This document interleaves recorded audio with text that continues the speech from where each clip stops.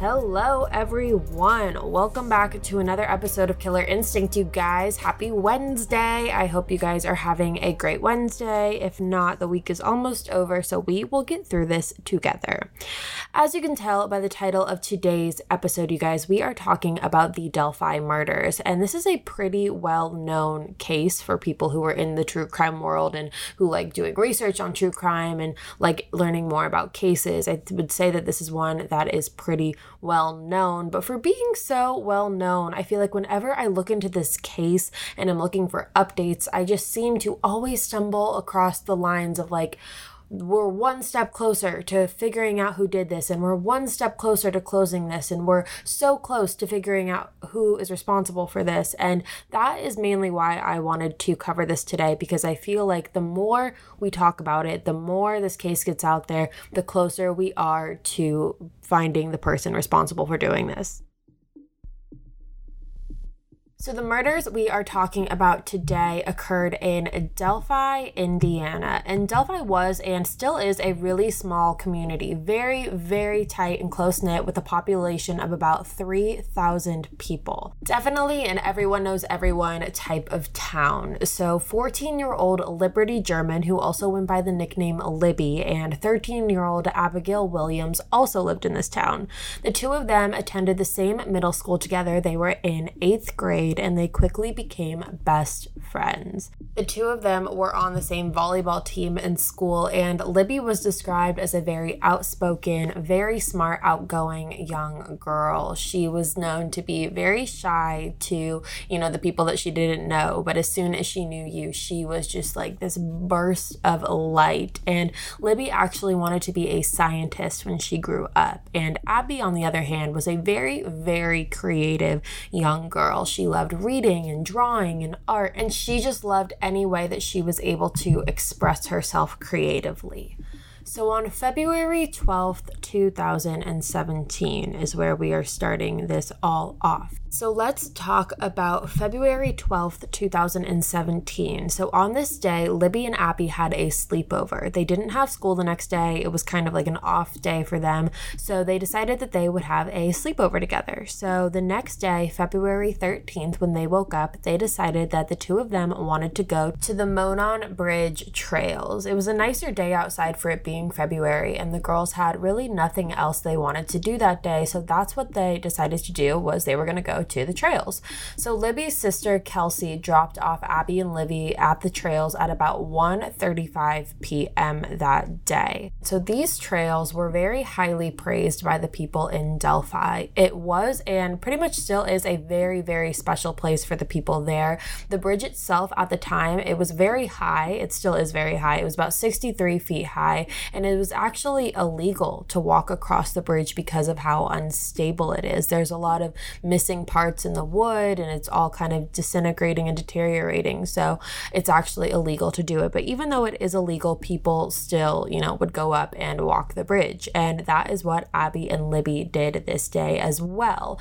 So when the girls got out of the car, when Kelsey dropped them off, they began walking the trails, and this was 2017, so not too long ago, and both of the girls had social media. They both had Snapchat accounts. So naturally, as most people do, Libby and Abby started Snapchatting their time walking through the trails. And at 2:09 p.m., so a little over a half hour after the girls had been dropped off, Libby had actually uploaded a picture onto her Snapchat story of Abby walking along the bridge.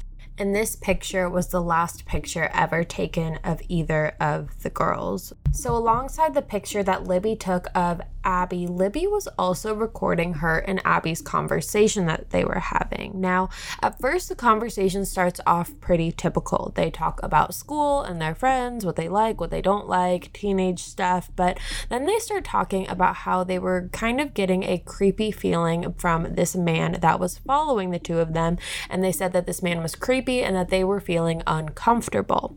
At 3:00 p.m., Abby's father called Abby to tell her that he was on the way to pick her up and told Abby that he would meet her where the girls were originally dropped off at. So he was coming to pick up Abby and Libby, but Abby actually never answered her phone. So her dad called back several more times, but was met with Abby's voicemail with each attempt that he made.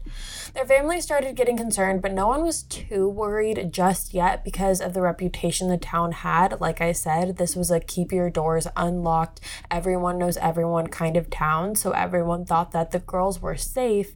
Maybe they just lost their phones, or one of their phones ran out of battery, or maybe one of them slipped and fell, or maybe they just got lost in the trails, because these trails were very easy to get lost in. There were multiple different entrances and exits to get in and out of the trails, and things weren't exactly very well kept. There were just large areas throughout the park that just had wilderness and forests. Not everything was trailed out, and not everything was kind of, it wasn't like one trail throughout the whole way through. Basically, there were large areas of wilderness and forest that it was easy to lose your way in.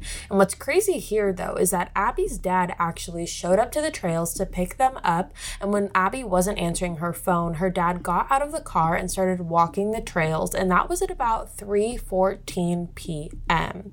Libby's Snapchat that she posted was at 2:09 p.m. So that's such a short amount of time from the time that Libby and Abby were last seen to the time that Abby's dad showed up to the trails and started looking for the girls as well. It's a very short window of time.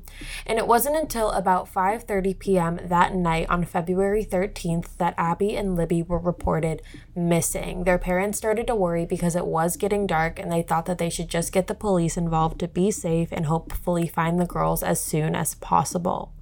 By 6 p.m., those trails were flooded with people searching for Abby and Libby, but unfortunately their efforts left them with nothing. Everyone had kind of made a collective decision to go home and get some sleep, and as soon as the sun started rising, to come up and start looking again. So everyone left the trails, and then the next day on February 14th, the bodies of Libby and Abby were found on a private piece of property about 0.6 miles away from that picture that Libby took and posted of Abby on the bridge. Their bodies were found on a piece of property that belonged to a 77-year-old man named Ron Logan. And this piece of property wasn't just like, someone's backyard or something. It was a very large piece of property. And so that is where the girls were found. And so obviously, because that is where the girls' bodies were, police initially looked into Ron Logan. And Ron said that night he was driving around and then went to a bar to go have some beers and then ended up coming home later. But the thing about Ron is that he was actually on probation. He was on probation for driving without a driver's license. So going out and getting beers and driving around were in violation of his probation. So he actually ended up getting arrested and doing a little bit of time for that. But as far as being involved in Libby and Abby's murders, his alibi did prove to be true. So police pretty much just dismissed him from being involved in the case as we know of. And I will get into a little bit more as to why I say as we know of as we continue. So at this point, everyone who lived in Delphi was definitely feeling unsettled in the town that they used to feel so safe in. No one had any idea as to who would do something like this and why someone would do something like this to Abby and Libby, innocent 8th grade girls who were just out walking the trails this day. No one could understand it and wrap their head around it. And people really started questioning everything they knew because, again, 3,000 people is such a small town and a small community. And if everyone knew everyone, then someone knew who did this. So police were able to recover the girls' cell phones, and specifically Libby's was very important throughout this case. And they found multiple things on Libby's phone that have really helped pave the way for this case. And the first thing that they found was a recording of the conversation that I had mentioned earlier, the one that Libby and Abby had talking about the things that they like and didn't like, and then continuing to talk about the creepy man that was following them. When police continued to look through Libby's phone, they found a picture of a man who police and everyone believed to be the suspect in the girl's murder. And the police actually ended up releasing the picture on February 15th. The picture was a screen grab from a video that Libby had taken on her phone. So they took a screen grab or a screenshot of this specific part of the video and released that picture to the public on February 15th. The man in the picture is wearing blue jeans, a blue jacket, and a brown hoodie sweatshirt underneath it. This picture has been widely spread throughout the case, so again, if you know about this case and are familiar with it, then you know what picture I am talking about. The quality of the picture isn't great though, and it's really grainy and it isn't very high quality, so you really aren't able to have a good look as to who you are looking at. And according to the FBI and from Libby and Abby's parents, they've been told that the picture that is released to the public, the very not great quality one, is the best quality that they can get of this picture. They said that they have tried multiple different large outlets to try and improve the quality, but it just won't happen. The police also released a small audio clip found on Libby's phone from a video, but it was just the audio. And in this clip, you hear a man saying, quote, "down the hill," end quote. And people and police have put two and two together and have said that the man in the picture that was taken from the screen grab is the same man that is ordering Libby and Abby to go down the hill. So those are the only two things that police have released to the public, but there is a lot of information in this case, and I mean a lot of information that the police are withholding from the public, that they are keeping very private. And their reasoning for this is to have control over the situation. In a sense, they don't want the person out there who did this knowing how much or how little they know about the situation, because we will get into it a little bit later about the characteristics they are saying this person has. So there was actually a witness who was also on the bridge that day than Libby and Abby were. And this witness was a woman who has remained anonymous, and she was able to work with the police to come up with a composite sketch of the man who police believe murdered Libby and Abby. The sketch shows a white man who had a little bit of like a short, scruffy beard and was wearing a hat at the time. Not like a baseball hat, almost like a flat top hat. As far as the cause of death for Libby and Abby, or if there was any sexual assault, that information has again not been released to the public. So to me, that shows that police are really trying to keep this under wraps, because in most cases you do hear about the cause of death. Even if there isn't a lot of information, most times in a murder case you do learn about the cause of death. So the fact that police aren't really disclosing that information shows that they are really trying to take every measure that they can to keep that private. So that is basically the case. Like, that is what we know. That is the information. And I know, trust me, I know it's frustrating. I know you want more. I want more too. But we do have a couple theories to go over. Okay, we're going to take a short break, but we will be right back with more of the Killer Instinct podcast. Imagine an app designed to make you use it less. Seems a little counterproductive, right? Well, Apartments.com's Instant Alert feature works exactly that way. Instead of scanning rental listings a million times a day, simply set and forget your search to whatever you're looking for in a place and let Apartments.com do the rest. From pet-friendly apartments to balconies to in-unit ACs, Apartments.com's powerful search tools let you know when the perfect combination of features you're seeking is listed. So you don't have to power through rental descriptions one by one. With more rental listings than anywhere else, Apartments.com's instant alerts mean that you can spend less time looking for the perfect place and more time on just doing you. Apartments.com, the place to find a place. All right, you guys, welcome back. The first theory that I want to talk about is a theory that basically says that Abby and Libby were murdered by a man named John Miller. Now, John Miller is a man who also murdered 8-year-old April Tisley in 1988. John Miller lived only 2 hours away from Delphi, Indiana. He lived in Fort Wayne, Indiana, and like I said, only 2 hours away from where Abby and Libby were murdered at the time. A lot of people believe that this is just way too close for comfort for John Miller, who is a brutal murderer, to be distance-wise from the girls. If you are unfamiliar with the April Tisley case, it's one that is definitely haunting and extremely upsetting and disturbing. Basically, John Miller raped and strangled April Tisley and then wrote haunting letters, different places, about how he killed April Tisley and would kill again. He did this all the way up until the police caught him.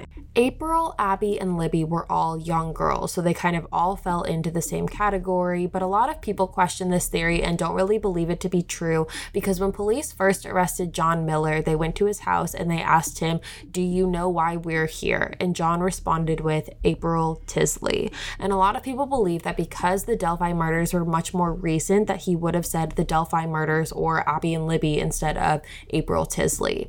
Police have not really said anything about John Miller being connected to this or not. They haven't said if they found any DNA at the crime scene. They haven't really said anything, so they've really just been keeping their mouths shut.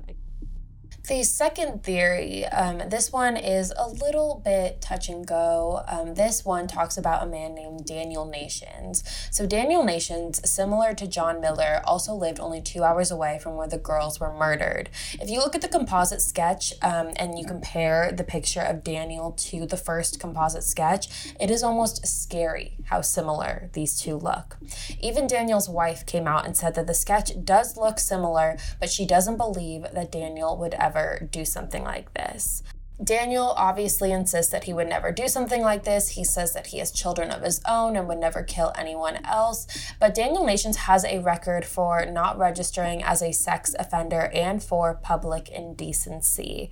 Daniel was also willing to give his DNA to the authorities. So if he gave his DNA to the authorities and nothing came of it thus far, I personally don't believe that he is really the one that should be looked at here. I feel like if he gave his DNA, if there was DNA at the scene, maybe there wasn't, but if there was, again, we don't know, but if there was and it was a match, I feel like we would have heard about that by now. This case would have been closed by then. And then the other two theories in this case are that these girls were murdered by either someone that they knew or someone that they didn't know, that this was an act by someone random or an act by someone that they knew and trusted. The police released a statement about, quote, "Be careful what your kids are doing on the internet." And this made a lot of people question if the girls had possibly been stuck in a catfishing situation. If you are unfamiliar with what catfishing is, it's when someone pretends to be someone they're not on the internet. There's a whole show on MTV about it. It's a really popular thing that a lot of people do, unfortunately. So some people believe that the reason that the girls wanted to go on the trails that day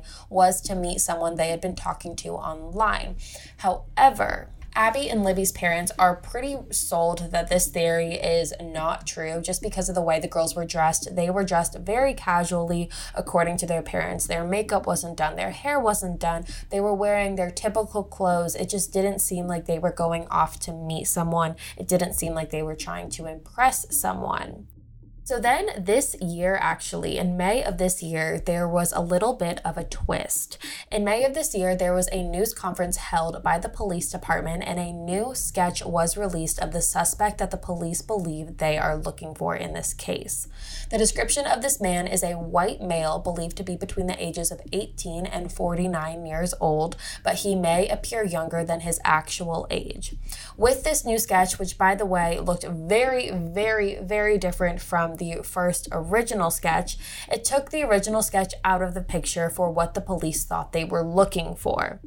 During this press conference, police also talked about the characteristics of this alleged murderer. The police say that they believe that this was someone who currently or previously lived in Delphi, someone who works in town or visits on a regular basis. The police went on to say, quote, "We believe you are hiding in plain sight. Maybe you're in this room. We likely have interviewed you or someone close to you," end quote.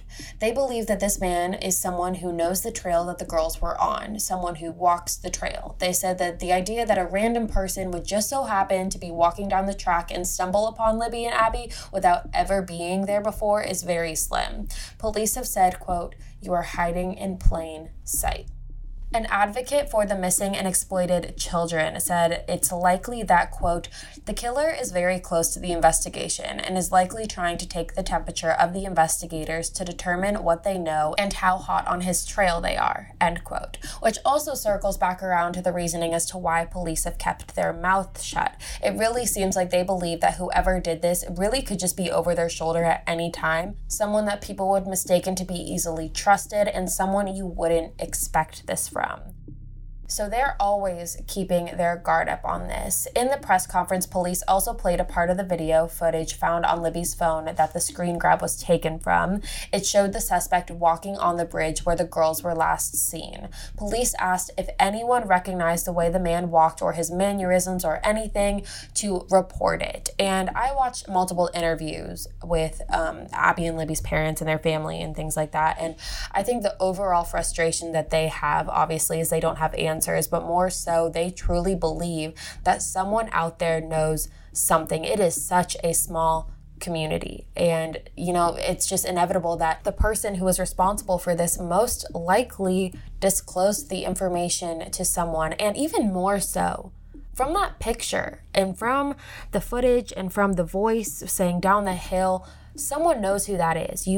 Someone knows who that is. There is a picture of this person and they are still not able to find them. And I truly believe someone knows who it is and they are afraid to tell someone, whether that be because they don't want a target placed on their back or they're close to this person and don't want to believe that they actually could do something like this. I don't know, but I do know that someone does know something. And I know that's such a cliche thing to say in the true crime world. It gets said all the time. Someone knows something, someone knows something. But here, someone knows something. We have a picture. There is a picture of this person. It is a 3,000 people populated town. Someone has seen this person, someone knows this person, and I really truly hope that whoever that person is comes forward, and I hope that there is new information and hopefully we are able to bring answers to this family. All right, you guys, that is it from me today. Thank you so much for tuning in to another episode of Killer Instinct. I hope you enjoyed it.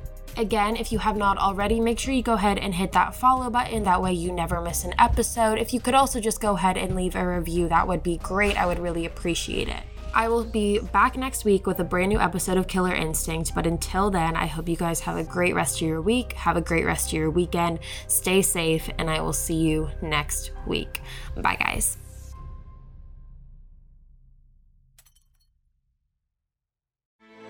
Grand Canyon University's RN to BSN online degree program makes earning your bachelor's in nursing possible. Balance online coursework with local in-person clinicals to position yourself for potential leadership opportunities in the time you have from wherever you are, leaving room for what matters. Achieve your goals with your personalized plan and team behind you. Find your purpose at Grand Canyon University. Visit gcu.edu.